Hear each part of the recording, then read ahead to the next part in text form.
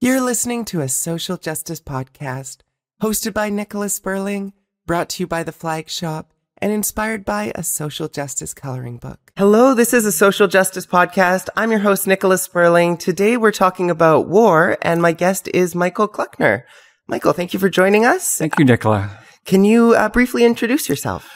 I am an artist who generally does book illustration, graphic novels, but I've also illustrated a number of quite formal history books, some of them on Vancouver, some Canada, Toronto, and elsewhere.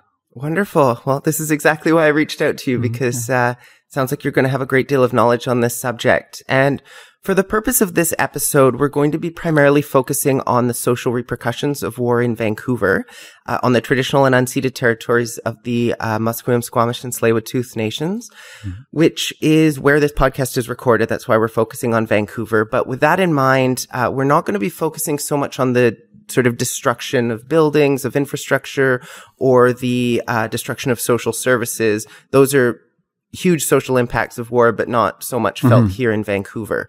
So I just want to preface that before we begin. And I think your work has intersected with the topic of war quite often throughout your career. Is that correct to say? Well, yeah, I think inevitably. You're dealing with this, whether it's something to do with the Japanese-Canadian internment during the Second World War, or you find some place and it turns out it was a shipyard site and the shipbuilding was the main activity in wartime for this. So, there are a myriad of these, or, you go into, you walk along Spanish Banks Beach and you keep going and you come upon an old gun tower that's out on the beach there. So somebody was intending to defend this from someone at some time. So there are all these sort of things that are still on the landscape. Right. And can you briefly explain some of the work that you do with the Vancouver Historical Society? Vancouver Historical Society is it's exactly what it says it is. It's a group of people, volunteer group of people, been around since the 1930s. And we put on 8 lectures a year on a whole range of topics. I mean, everything from gay Vancouver in the 1970s to how bicycle accidents were recorded through all the history. Just depending on who's out there, depending on what the topics are and how we feel that they will go. These lectures are presented on the 4th Thursday of the month at the Museum of Vancouver. They're free and open to the public. And they're also recorded and they're put up on our YouTube channel. Oh, wow. And so we have a record of lectures going back to 2016 of just about everything that's been presented to us for that. So it's really quite the archive and a dizzying array of presenters and topics. So, we're not wedded to any particular narrative of Vancouver history, Vancouver just being the name of the place where it takes place. Right. Absolutely. That's really interesting. I'm glad you brought that up.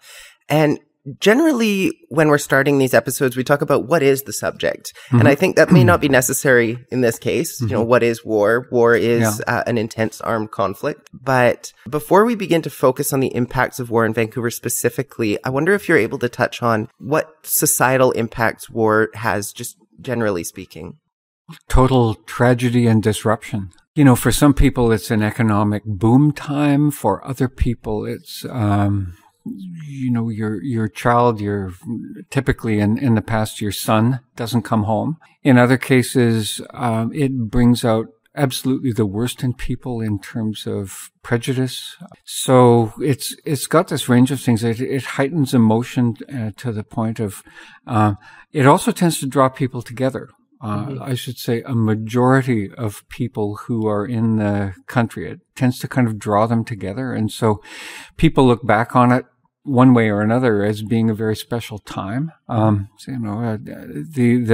thing that Vancouver is very fortunate in is that, hasn't been invaded. I should say, if I were an Indigenous person, I would say no, it was invaded way back. But we're talking about Vancouver as a kind of a colonial construct, as a kind of a Western city, I guess. It hasn't been invaded, but it did have this tremendous disruption in it. And then if you also look at a consequence of, for example, the First World War, it wraps up with the Spanish flu coming in as the Spanish influenza is coming on as a pandemic, just at the point that the war is winding down. And so, as if there hadn't been enough suffering of individual people, you get a tremendous loss of life. In the city, all over the world, really. Just it makes COVID just look like almost nothing by comparison. Yeah. And so people, I suppose people get almost immune to suffering for a while, and then as it comes out, often there will be an economic depression at the end of the war. And then that will be followed by an economic boom. And so it's that sort of situation. And that's repeated itself through Vancouver history. And there was one more war that we weren't directly involved in, the Vietnam War, but it had a tremendous impact here because of the number of war resistors who came here in the 1960s and the 1970s. Right. And you touched on this briefly before about how it's mostly sons that were lost historically in wars. Can you maybe talk about what the experiences would be like from the perspective of women during the war as opposed to the perspective from men during the war or during a war? There would be the separation. There would be the sense of loss. There would be the need to, let's put it this way, single parent. Young families. Men went off to war. Women were left here with their children. There were also, in particular, you think of the Second World War, there were tremendous economic and work opportunities for women that hadn't been around before that. Partly because 1930s period of the Great Depression, there wasn't really work for almost anybody, but women entered the industrial workforce in the Second World War, particularly, and then all of the advances that they had made and all of the kind of economic freedom that had given them was effectively taken away at the end of the war because the men came home, the men needed jobs. That was the way that the society worked at that point.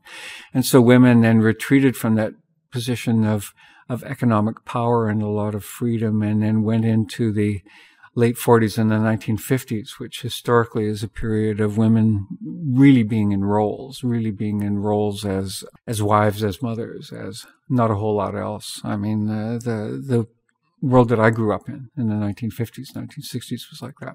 Right. I wanted to move on now to some questions around basically going through the different wars that have occurred, that Canada's been involved in over the years, starting with, I believe World War I would be the first war since Vancouver's foundation. Is that correct? Yeah, you could say the Boer War, but there was really no organized group that went from the Vancouver area, and that was in South Africa. It was a colonial war of actually two effective colonial nations fighting over that. What the Boer War tended to do was heighten patriotism here, patriotism being the love of the mother country, the United Kingdom, at that point. But the First World War saw this enormous patriotic sense of defending England, particularly because they figured that if Germany wasn't stopped in France, that it was going to be England, Britain, that was going to be invaded. And so there was recruitment of people from, as they say, from all walks of life. If I say even the Japanese immigrants who had come here at that point, who were refused the opportunity to enlist in Vancouver in British Columbia, they went to Alberta and they were able to enlist in the regiment there. And there's a very beautiful and rather touching war memorial in Stanley Park that people might know of the Japanese Canadian community and the sacrifices that were made there. So you had the local regiments, Duke of Connaught's Own Rifles, now known as the BC Regiment, and a number of other regiments that formed out of here, and large number, thousands of young men went initially to training camps in Eastern Canada, and then overseas, and then onto the Western Front, where they behaved absolutely heroically. And they would talk about the Canadian troops being, in effect, the most effective shock troops of the First World War. It just sounds absolutely ghastly, but Vimy Ridge being a classic battle in which the Canadians won the day. And so coming out of all this is this sense of intense patriotism, and it's patriotism for Canada. Canada is beginning, by the time of the First World War, to, I guess you would say, peek out from underneath the British flag and say, we want our independence. We don't want to be so dependent on Britain. Also, that reflects immigrants coming here from all over the world, and particularly a desire to trade more with the United States. And so Canada declares war in August of 1914, right at the very beginning of that. The United States stays out of it until April of 1917. And then they come in just at this critical point where it's been a stalemate, and they're able to tip the balance and feel very proud and righteous of themselves over that.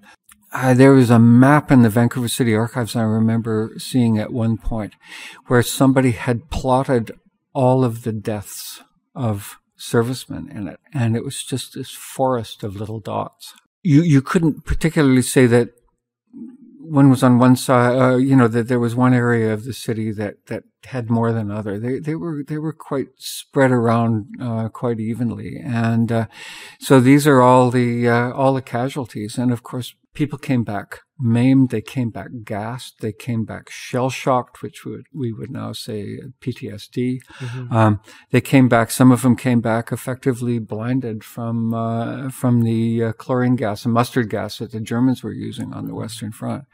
So it was a very, very difficult time. And then they came back into a period where, coming back in 1918, I mentioned the Spanish flu.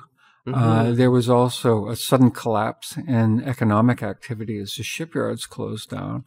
And so, sort of like a double whammy. Then you get the Spanish flu, you get the reduction of work, I suppose. Reduction of work. And so it became a period just like, while the war was still going on, of tremendous labor activism. So, the BC electric streetcar system went on strike. There were strikes at the docks and so on, and a real militancy. This was a period of Russian Revolution had just happened in the previous year, and so you had all this kind of ferment happening, and of course made worse by the fact that there weren't good jobs for people to come back to. And generally, this is a total generalization, but if people have well-paid jobs, then generally they are kind of contented in their lives. And you compare that with our current situation where so many people, well, maybe they've got jobs, but the jobs are not paying them what they need to live. And so you're getting more and more unrest happening here. And that was the case at the end of the First World War. As the economic depression that happened here, 1919, 1920, 1921, got going, of course, with that conflict in society, then it brings up some of the old racist beliefs of people, particularly anti-Asian racism at that point. And so you get a whole slew of provincial legislation that is effectively anti-Asian, anti-Chinese particularly. And this kind of ferment continues through until about the mid-1920s, by which time prosperity has returned and everybody settles down, more or less. Right, the Roaring '20s. Yeah, and, the '20s didn't really roar here the way that they sort of did, maybe more in a place like Toronto, certainly more in the United States. Mm-hmm.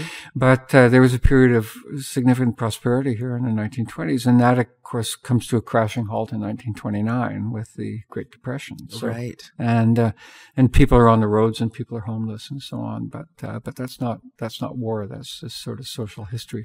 Right. And I think that's an important thing to bring up, because we're talking about the societal impact that war can have, and it seems like in at least some ways it's related. Some of it might have to do with the influenza. Mm-hmm. There may be these natural ebbs and flows of economic growth and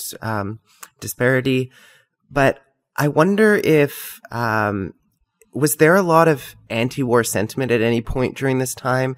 The idea that, well, our lives are really difficult, I suppose in the Great Depression or during the influenza pandemic, where people were just saying that this war wasn't worth it. Why did we do this? Well, I suppose there was, but if you look at Vancouver around 1920, the vast majority of the population probably had origins in the British Isles. There were Italians, there were some Germans, yes, who kept their heads down.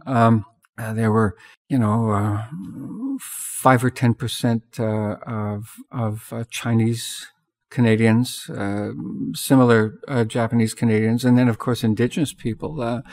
Some of whom had volunteered and managed to sign up and serve in regiments and everything, and then they got back to Canada, found they had no rights. So, there's all this kind of bubbling away underneath the surface. I think the broader social and social justice issues were capitalism versus socialism in the broadest sense, and that certainly is a significant part of Vancouver history around that time, and then coming back again very, very strongly in the 1930s. But you come through, and then Second World War is declared in 1939 when Germany invades Poland, and all of the Allies come together, and Canada, as an independent dominion at that point, actually declares war by itself. In a sense, it opts to come in right at the beginning. And you have that same very, very strong patriotic idea that comes forward. It gets rid of the uncertainty that was left over from the Depression, and still a kind of a difficult economy in the late 1930s. All of a sudden, common cause. Germans are invading our allies. God, it really got bad. People are signing up. They have this sense of their going forward together. It's the sort of thing that if you have to ask yourself, what would it take now in terms of environmental disaster or climate change disaster to pull people into a common cause like that, where they would all work together towards a solution? War certainly did that. And so Second World War gets underway, and it's a European war for 2 years until the Japanese. Well, let me just back up. I'll just back up a little bit. One of the interesting things about the 1930s is the Japanese Empire invades China, 1936, 1937, and you begin to see in Vancouver a sympathy for the Chinese people who are living here, for the Chinese Canadian people, even though they have, they've been subject to all kinds of racism. There's been effectively an exclusion act that's been underway, and a lot of people will be aware that we've just celebrated on July the 1st, 2023, the centenary of the Chinese Immigration Act that effectively banned all Chinese immigration into Canada. But by the 1930s, the Chinese Canadian people who are here are begin to be being looked at with some sympathy, because people can see this horrible aggression of the Japanese, and what's called the rape of Nanking, the city of Nanjing today, of just hundreds of thousands of civilians apparently killed at that time, and so the Chinese Canadian people here who are kind of marooned by this, and so they begin to be seen as being people with a kind of a common cause. Nevertheless, in that period, late 30s, well, there's no European war. The European war starts September 1939. And so there's this rallying again, and the Blitz of London and British cities in 1940. So that population, that kind of white Anglo population of Vancouver, really finds a common cause in that. So there's a lot of enlistment, and industry picks up, the shipyards are picking up, and all the rest of it.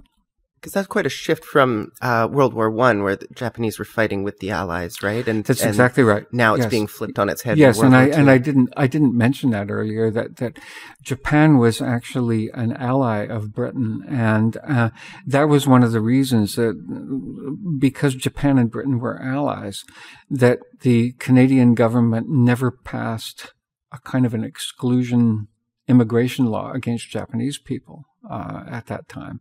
And that was why you got such a strong, big, like 22,000 Japanese Canadian people here by the 1930s. And because both men and women were immigrating, and they were forming families, and they were having children, and so you had all that going on. So that was a very, very good point. And in fact, because the west coast of Canada in the First World War was so undefended, there was effectively all of the British ships had left for more of the war zone, that the Japanese Navy was said to be providing a little bit of defense against the German Navy. There were a couple of German cruisers that were prowling around the Pacific, and because of fears that there might be an attack by German cruisers coming into Vancouver Harbor, that there were gun emplacements put at Ferguson Point and Stanley Park during the First World War. December 7th, 1941, as Franklin Delano Roosevelt, the American president, said, "A day that will live in infamy," the Japanese Navy, Japanese Armed Forces attacked Pearl Harbor, the American naval base in Hawaii. And all of a sudden, the war that had been a European war became a world war. And this gave an opportunity, a necessity, effectively, for some further defense emplacements to be made in the Vancouver area. And so on the beach out near Point Grey, there's still a gun tower there, a gun emplacement, and a few other little buildings like that. And if you happen to go into the Museum of Anthropology, and there's a room in there where there's a very, very beautiful Bill Reed sculpture that is put in. It's actually put into a gun emplacement that was there. Oh, okay. And if you were a university student, UBC student in the 1950s and 1960s, and you were looking for housing, you might have found your housing at Fort Camp, which was this collection of shacks right out effectively on Point Grey. And that was left over from that period. All gone now, all demolished. But because Japan had entered the war against Britain, Canada, the United States, it gave the perfect opportunity for people here. I'm talking about the Town Planning Commission. I'm talking about a number of federal and provincial politicians who had been very anti-Asian, very anti-Japanese during the 1930s. It gave them the perfect opportunity to act. And so beginning in late winter of 1942, signs went up telling all people of Japanese ancestry, regardless of whether they were born here or not, telling them that they had to report to the RCMP, that they had to register, and then the administrative mechanism began to displace all these people from the coast. Initially, taking all their property, and this includes all the homes that they had and the homes they owned and the businesses and so on, but taking their property, and it was going to be held by the custodian of enemy alien property, and that included fish boats. Japanese ancestry people were very, very prominent in the fishing industry here, and so you had this emptying out of the Powell Street area in Vancouver, which had been, well, sometimes known as Little Tokyo, sometimes known as Japantown, but typically I think known as Powell Street. And then also Steveston in Richmond, which had a very strong Japanese community with the fish boats and the canneries and all of that. And so all of these people waited, not knowing exactly what was going to happen. And then the federal government, with cooperation of the provincial government, put in BC Securities Commission, and it rounded people up. Initially, it was all of the Japanese ancestry people, was the vast majority of them, about 22,000 of them, who lived within 100 miles of the coast. Mm-hmm. So that's a line, you think of about where Hope is, out the eastern end of the Fraser Valley, and then heading north from there. And because most of the Japanese people who had migrated here they were effectively maritime people. This big scoop of these people got nearly all of them, and they were put in, most of them into the Pacific National Exhibition, a lot of them into the Livestock Building and into the Forum. So the administrative machinery was put into place to create these internment camps up in the interior of British Columbia. So they're effectively jails, but they don't have barbed wire around them. It's an interesting contrast with the United States, where the United States government did the same thing. It displaced all of the Japanese American population off the coast, but it put them into 10 huge camps that were effectively like concentration camps out in the Eastern California, and then in the States, sort of east of the Rocky Mountains, and about 100,000 Japanese Americans went into these camps for the duration of the war. Our people here went into ghost towns up in the interior, so Sandon, Greenwood, New Denver. These were all places that had been built up during the mining boom of the early part of the 20th century. Then they were more or less abandoned as the minerals ran out. And so they were up there, and they made the best of it, effectively, made the best of a very, very difficult time. Lillooet is another place. The closest camp to Vancouver is Tashme. Tashme, just east of Hope on the Hope-Princeton Highway. I mean, you could do a day trip up there, and it's been beautifully interpreted in the last several years of the camp that went in there and how it was organized and so on. So an extremely difficult time for Japanese Canadians. And for the rest of the population, well, it was a boom time economically here for shipyard work. Extreme housing shortages in Vancouver. The people who had been living in houseboats and little squatter shacks all along the water, some of them were able to hang on until after the war. So Cole Harbor, where all of the super luxurious condos and the yachts are today, that was all houseboats of people who worked in the factories doing war work there. There was a small Boeing aircraft manufacturing plant there. There was another one at Vancouver Airport on Sea Island, and the little community of Burkeville. If you happen to find your way across the Arthur Lang Bridge and you get on to Sea Island there, and instead of going right to YVR, turning right and going to YVR, you turn to your left and you'll wind through this picturesque, funny little community that was all the war workers' communities of that period, and the Boeing plant that was where the South Airport is now. You know, all these stories of people packed into old rooming houses in the West End. When moving day came at the end of the month, people would move their possessions by wheelbarrow through the streets of the West End. Big fights in places like Shaughnessy Heights, where people were turning the old mansions into rooming houses, and then they were getting sued by some of the wealthy people there for violating the zoning and so on. So it's a real period of turmoil. And everywhere else, when you think of a kind of a rooming house landscape of people of my age, like I'm in my 70s, right? So I'm thinking back 1960s, 1970s, when I was young, and there were all of these rooming houses that were there. And these were places that had been converted during the Great Depression, converted during the Second World War for housing for people and for all of the workers who were here. And then, of course, the soldiers went overseas, generally into a time, 1940, 41, 1942, they were all bivouacked in southern England, primarily in southern England.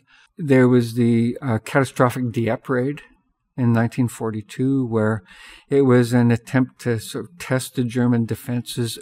Great loss of life, Canadian loss of life in that, because this was effectively the Canadian raid. The Canadians were chosen as they were going to be the ones that were going to do that. My mother was a military nurse in southern England, and she didn't talk very much about her time as a nurse, but she talked about all of the wounded coming back from Dieppe and just how they were absolutely frantic trying to save lives after that in 1942. And then a little bit later on in the war in 1943, the Canadians take a big part in the invasion of Sicily and then the drive up through Italy, going there.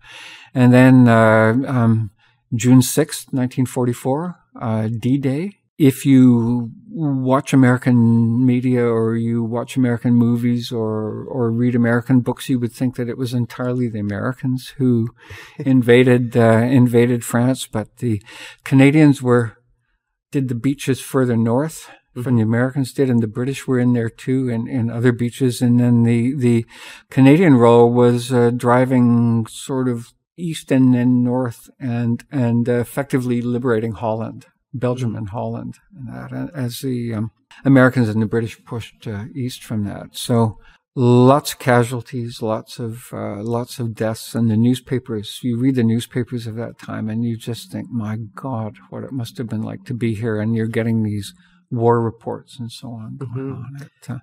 And I do want to touch on that point as well about how information is relayed, because as you point out, if you look to American media, it seems like they were the ones who ended the war essentially on their own. And I think the same thing applies when you look at media related to, for instance, Japanese internment camps. Yes. It's sort of glossed over. We like to think, at least the people who craft these narratives like to think that we were the saviors. We're going into Europe. We're taking out the bad guys. They did everything wrong. We're the good guys. But in reality, there were a lot of atrocities committed all around. And that's unfortunately the case with pretty much anything in history, is you're always going to find that there's these nuances. There's different atrocities being committed by people in all positions, whether they were sort of overarchingly in the right or not. And I just wanted to point that out when it comes to this, that a lot of our history is not necessarily subjective, like, what happened.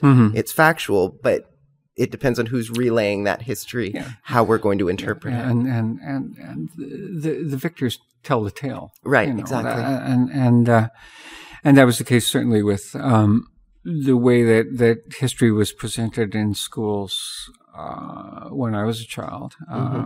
Indigenous history wasn't romanticized, and it wasn't glossed over. It was done quite respectfully, I think you would say.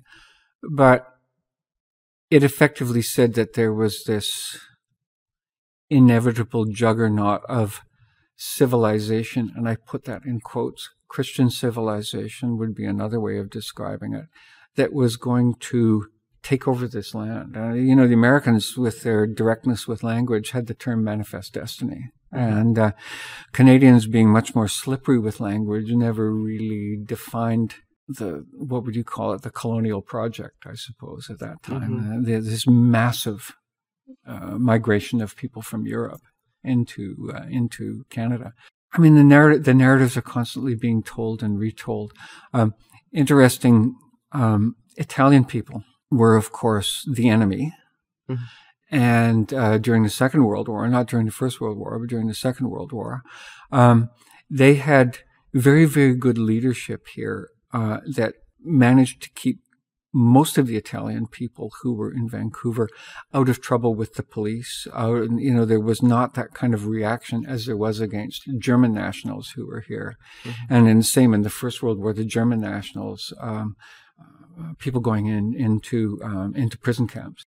But there's a racial aspect of it that really hit the Japanese hard. Chinese people who were here, quite a number of Chinese people enlisted and became part of the army. There's been these very, very moving exhibitions at the Chinese Cultural Center, and now coming into the new Chinese Canadian Museum that's just opened, of the role that a lot of Chinese Canadian people played during the Second World War, particularly. And all of this, and it becomes part of the narrative of everybody finally shaking off much of their racism after the war is over. And 1947, immigration reopens of Chinese people into Canada. The restrictions begin to come off. So, sometimes it takes a war and everything going back, and people give their heads a shake and they say, this was absolutely crazy. The Japanese case, in the United States, they began to release Japanese American people from these prison camps, even before the end of the war, even before the atomic bombs were dropped on Japan in August of 1945. And these people, and as I understand it, that nearly all of the Japanese American people got their property back at the end of the war. Oh, okay. In Canada, nobody got their property back. Right. It had all been sold off. And I would invite listeners, viewers of this to look for a website called Landscapes of Injustice. I think it's landscapesofinjustice.ca. And this was a multi-year project involving all kinds of people from the Nikkei community and academics and so on, trying to get to the bottom of how the decisions were made to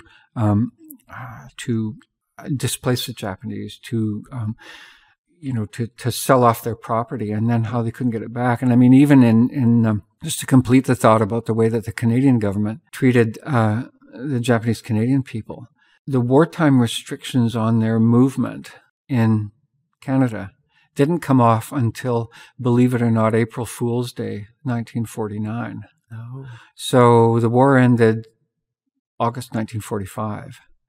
And everybody else sort of began to go back to normal, but Japanese Canadian people could not return to the coast of British Columbia until the middle of 1949. Wow. Because of these restrictions. So it took that long for them to shake this stuff off. And again, I invite people to go to the Nikkei National Museum in Burnaby to look at this, to look at the Landscapes of Injustice website, and to try to fit this into a broader narrative of people moving here, people being in control, people making laws, how these things went. Why, despite all this, was it attractive for people to emigrate from Japan? Mm-hmm. Why did they want to come here? Why did Chinese people want to come here, despite all of the racism and the prejudice? One more little comparable. Chinese immigration into the United States was banned, totally banned, from 1882 till 1943. Wow. So, you've got these broad narratives, and the wartime events are, to a degree, a kind of a blip in them. Mm-hmm. So history's really complicated, and you can't do the soundbite narrative of what happened. It's really important for people to try to figure out. Let's say you're a white person, and you imagine yourself being a working class white person, and you're from Scotland, say, and you've effectively been displaced off your land in Scotland because of the Enclosures Act. And so the only option that you have is working in some godforsaken factory in northern England. And the opportunity comes to move to North America. So you might go to the States, or you might come to Canada. And you're looking to improve yourself. You're looking to improve your life, but you're becoming part of a narrative that is displacing other people. Mm-hmm. So, it's really difficult if you imagine yourself back in that situation, and as you would say, imagine yourself now. You are wanting to make a better life. You're wanting to migrate to Canada and become part of Canadian society. But as you're doing that, you're becoming part of a longer-term narrative. I'm saying particularly about Indigenous people, mm-hmm. because it's about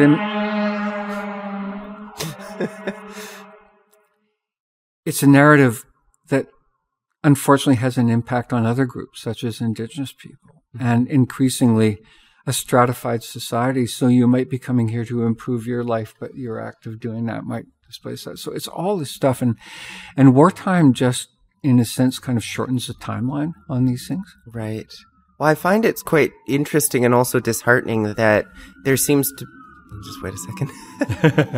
When you look into our history, you see so many examples of people discriminating against others based off of their ethnicity. Mm-hmm. And I mean, you see that in the Vietnam War.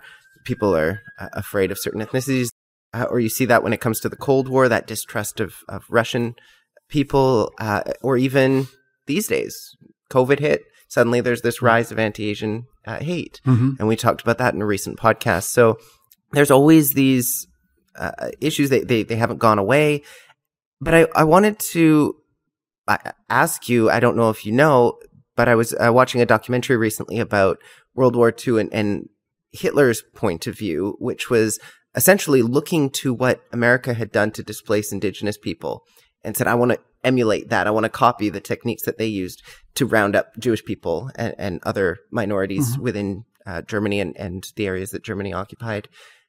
Is that a narrative that you're aware of? And if you are you able to touch on that at all? Yeah, I mean, I think it's one of the narratives that when you look at Nazi Germany and you look at what it was doing, and anti-Semitism didn't begin at the time of the American, I mean, the American displacement of indigenous people, the Manifest Destiny thing.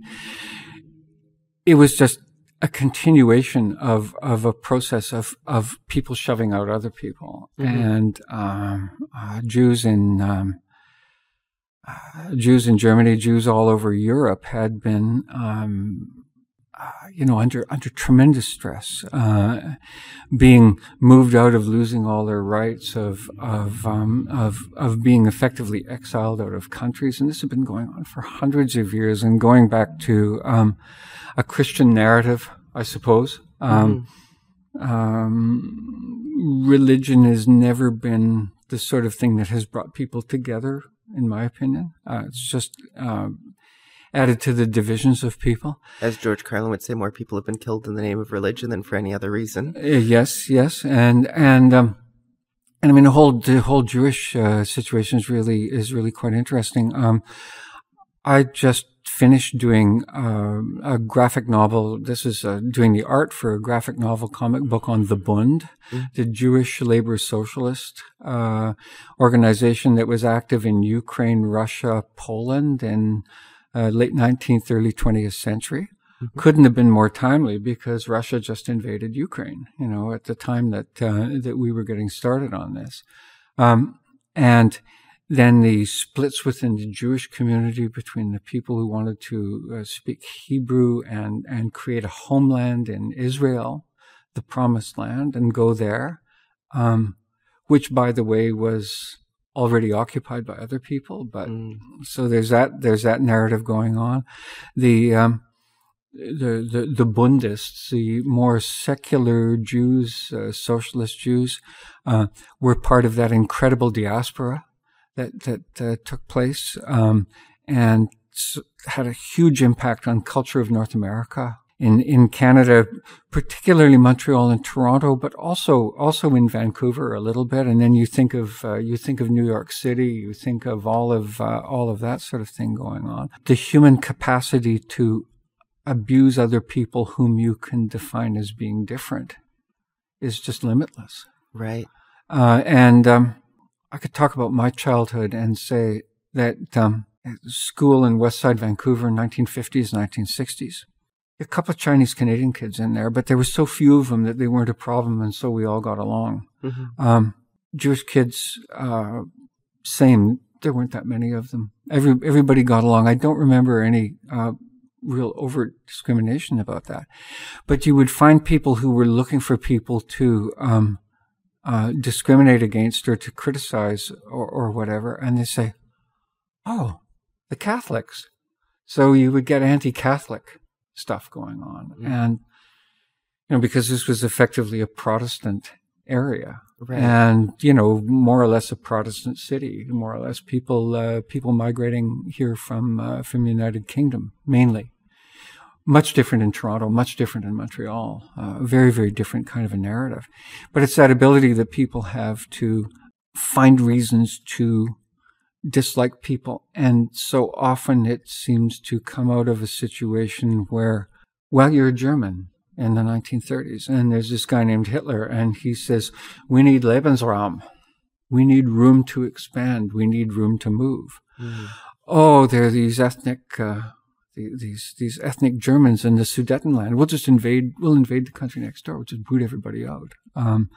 along the way, we can find other people. Well, we've got these historical imagined grievances against Jewish people, so we do that. So, and so in a lot of cases, it creates just that kind of creeping racism that you would see in Canadian history or American history. God knows American history is much more complex, probably, you could say, than Canadian history on that because of slavery. But as people begin to fall behind other people and they become envious and they look around and they say, who can I blame?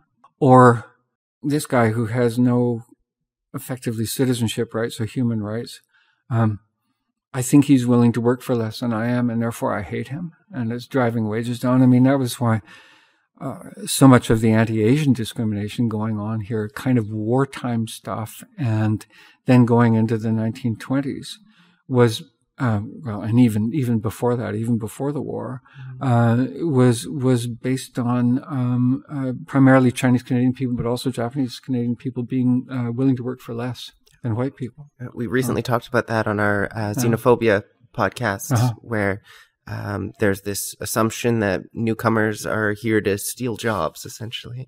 And that seems to be ongoing, whether it's Mexican people and typically in the southern U.S. or the you get a kind of a nativist response to immigration.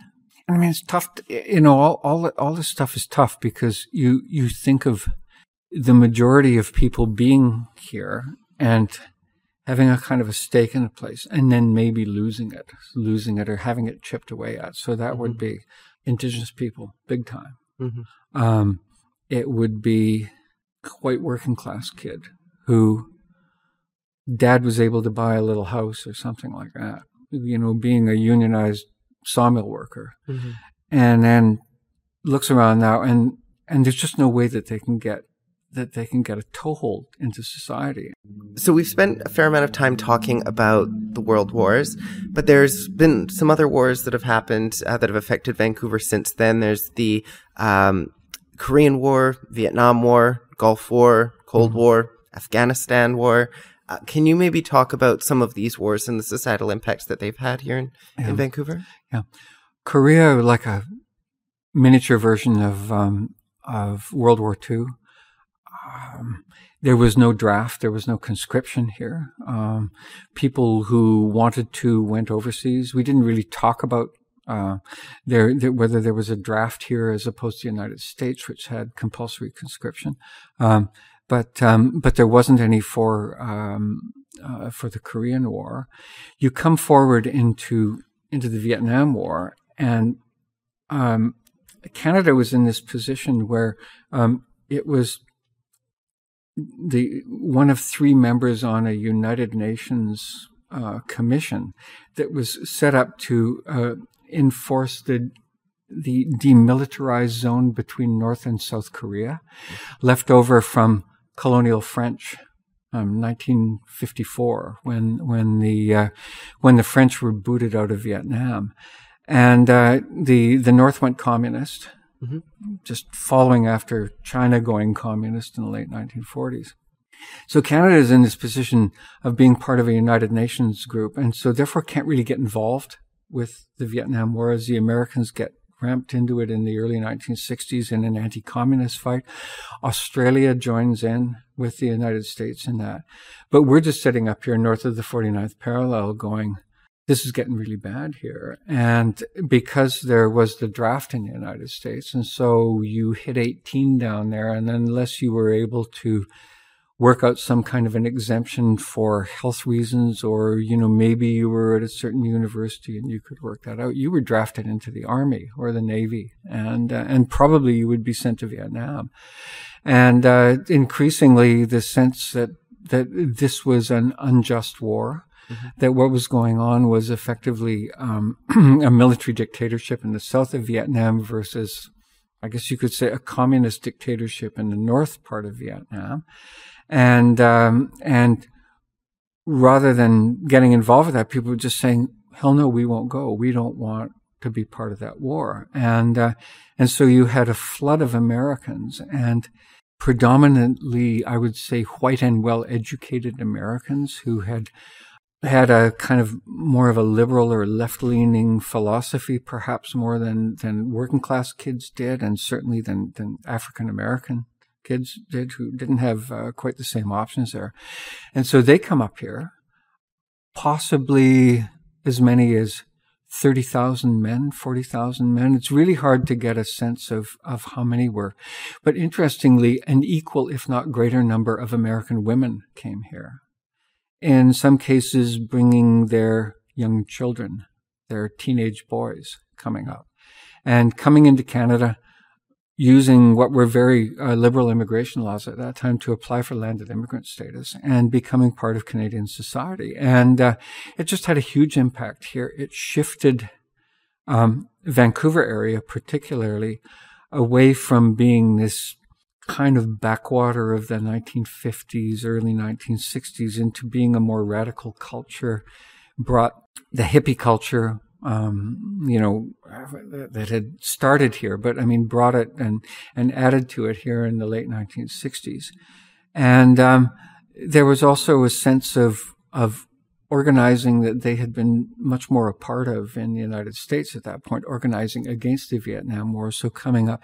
And so you're getting a group of people finding common cause with Canadians and groups coming out of that, such as, well, Greenpeace would be one that would that came out of that whole anti-war movement of the time. And so it had a tremendous impact on the Vancouver area, and then also in other parts of the interior, particularly the Kootenays around Nelson. There were a lot of American war resistors who went into the Kootenays, and still very much that kind of hippie's a kind of a loaded word, but kind of countercultural community that went into there. And so that had a tremendous impact on Canada. You had all of these highly educated, left-leaning young people, men and women coming in. And if you go into areas of Vancouver today, Grandview is the one, Grandview where I live, a lot of my neighbors, a lot of my friends, they came here during the Vietnam era.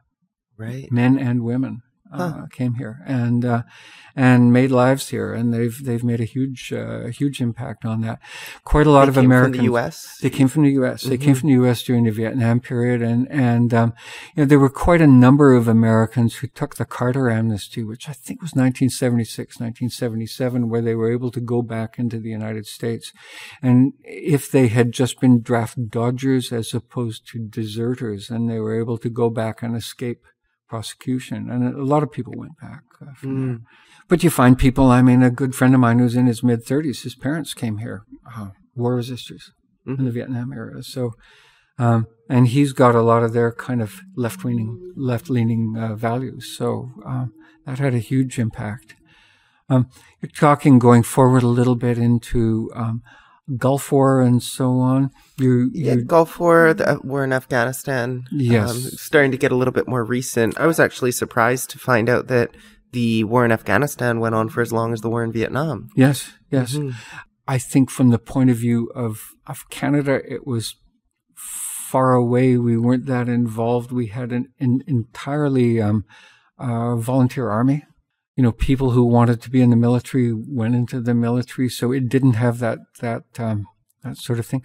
And I mean, I think of Jean Chrétien, the prime minister at the time, and being asked in an interview what he thought his legacy was going to be, and he said it was the fact that we didn't go into Iraq. He refused to go into Iraq. Britain went in, as an example, but Afghanistan seemed. It seemed more like you were fighting terrorism as opposed to seeking out oil. Yeah, fighting terrorism, and I mean, as it's turned out, you're fighting for women's rights in a sense. You're fighting for probably a more secular society, if that would ever come out. Or that was what I think people believed that they were fighting for, against a theocracy, not having the impact. There were certainly Afghanis here, all kinds of Iranians who were here, Iraqis and so on, who would feel that in the same way that Ukrainian Canadians feel, this direct connection with wars that are going on halfway around the world. But it never achieved that kind of critical mass that the earlier wars did. Korea, World War II, World War One, and I think that speaks also to there having been a more homogeneous population here.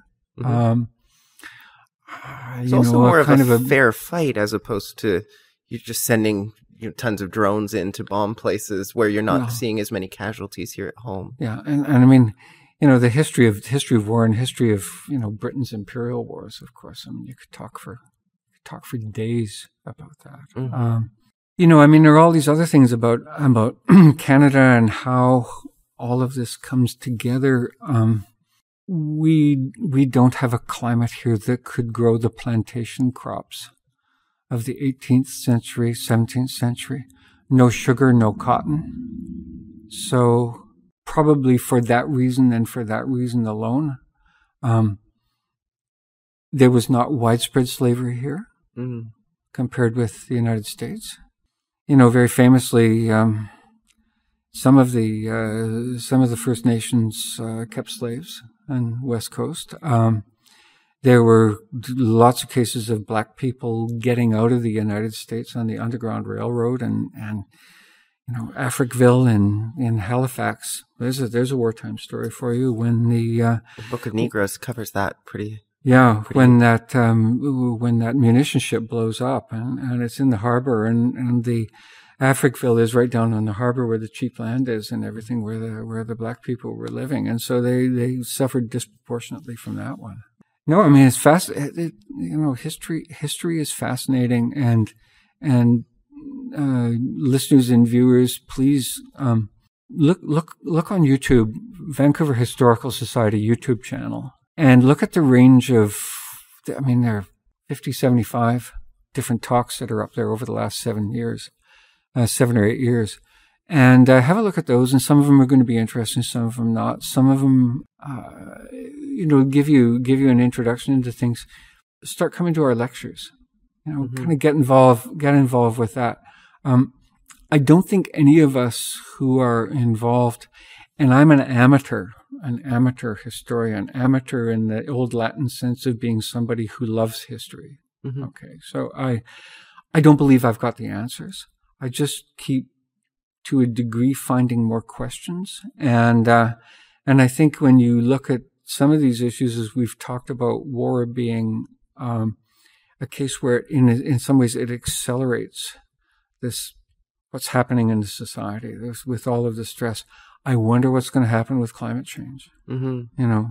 Whether that will be the next war that will really rally people, because there's going to be massive displacement. Yeah. I hear that a lot is if we want to take the climate crisis seriously, we need to treat it like a war.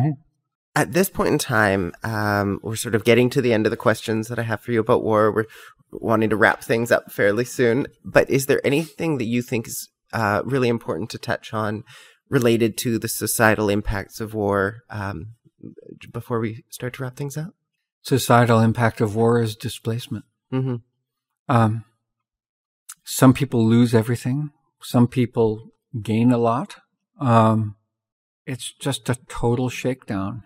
And not surprisingly, wealthy people do better than poor people at it. People of the dominant group in a society do better than the minorities in a society. It accelerates processes that are going along, and very often leads to a situation where the human rights get just tossed onto the heap for the time being, where there are, well, in some countries, absolute atrocities taking place. In other cases, it's how would you describe it? I guess it's the loss of civil rights. It's the loss of people's sense of citizenship, of sense of belonging, and then societies rebuild themselves from that. If you look at the United States in the decade after the Vietnam War, how long it took for people to begin to settle down there. Not that it settled down for very long, but I mean a time of extraordinary personal sacrifice, and then also a time of coming together. And so you hear that trope, that cliche about the Second World War generation being the greatest generation. You hear that, and whether that's true or not, really arguably, but a lot of self-sacrifice in that, a lot of suffering, a lot of coming together, and interesting times. Peacetime is pretty fraught for a large part of our society now, so it's hard to know how war would change that. But I think climate change will show us what we're in for. Right. And that's actually a good time to just remind our listeners that all of the topics we talk about on this podcast, they intersect with each other. We've talked about PTSD coming out of wars. We've touched on mental health and disabilities in two separate podcasts. We've talked about climate change in another podcast. So none of these issues are standalone. There's always these intersections that are really interesting. And as we bring this to a close, there's one last question that I want to ask you, which is what our listeners can do to help. So we have this question at the end of all of our podcasts. You've sort of touched on this already. Go to the Vancouver Historical Society YouTube, go and see some of those lectures, educate yourself on the subject. What else might our listeners do? Join an environmental organization. Try to get involved with groups that say that you can have a successful life by having smaller material goals than might otherwise have been the case. Try to live a little bit lower on the food chain.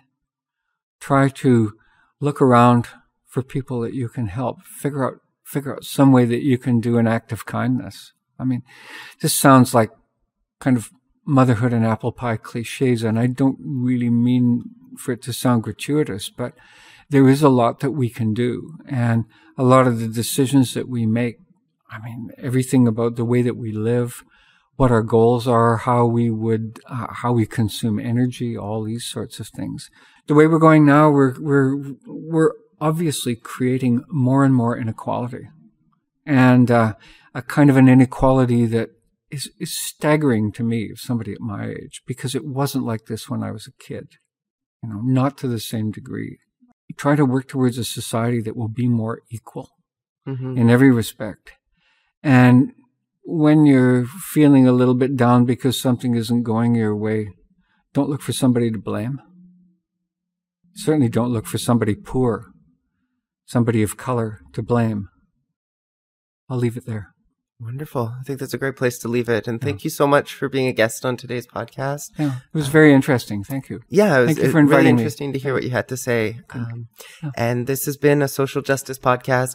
I'm your host, Nicholas Sperling. Today, I've been joined by Michael Kluckner for a discussion about war, and I'll see you in the next one. You've been listening to a social justice podcast hosted by Nicholas Sperling, brought to you by The Flag Shop, and inspired by a social justice coloring book.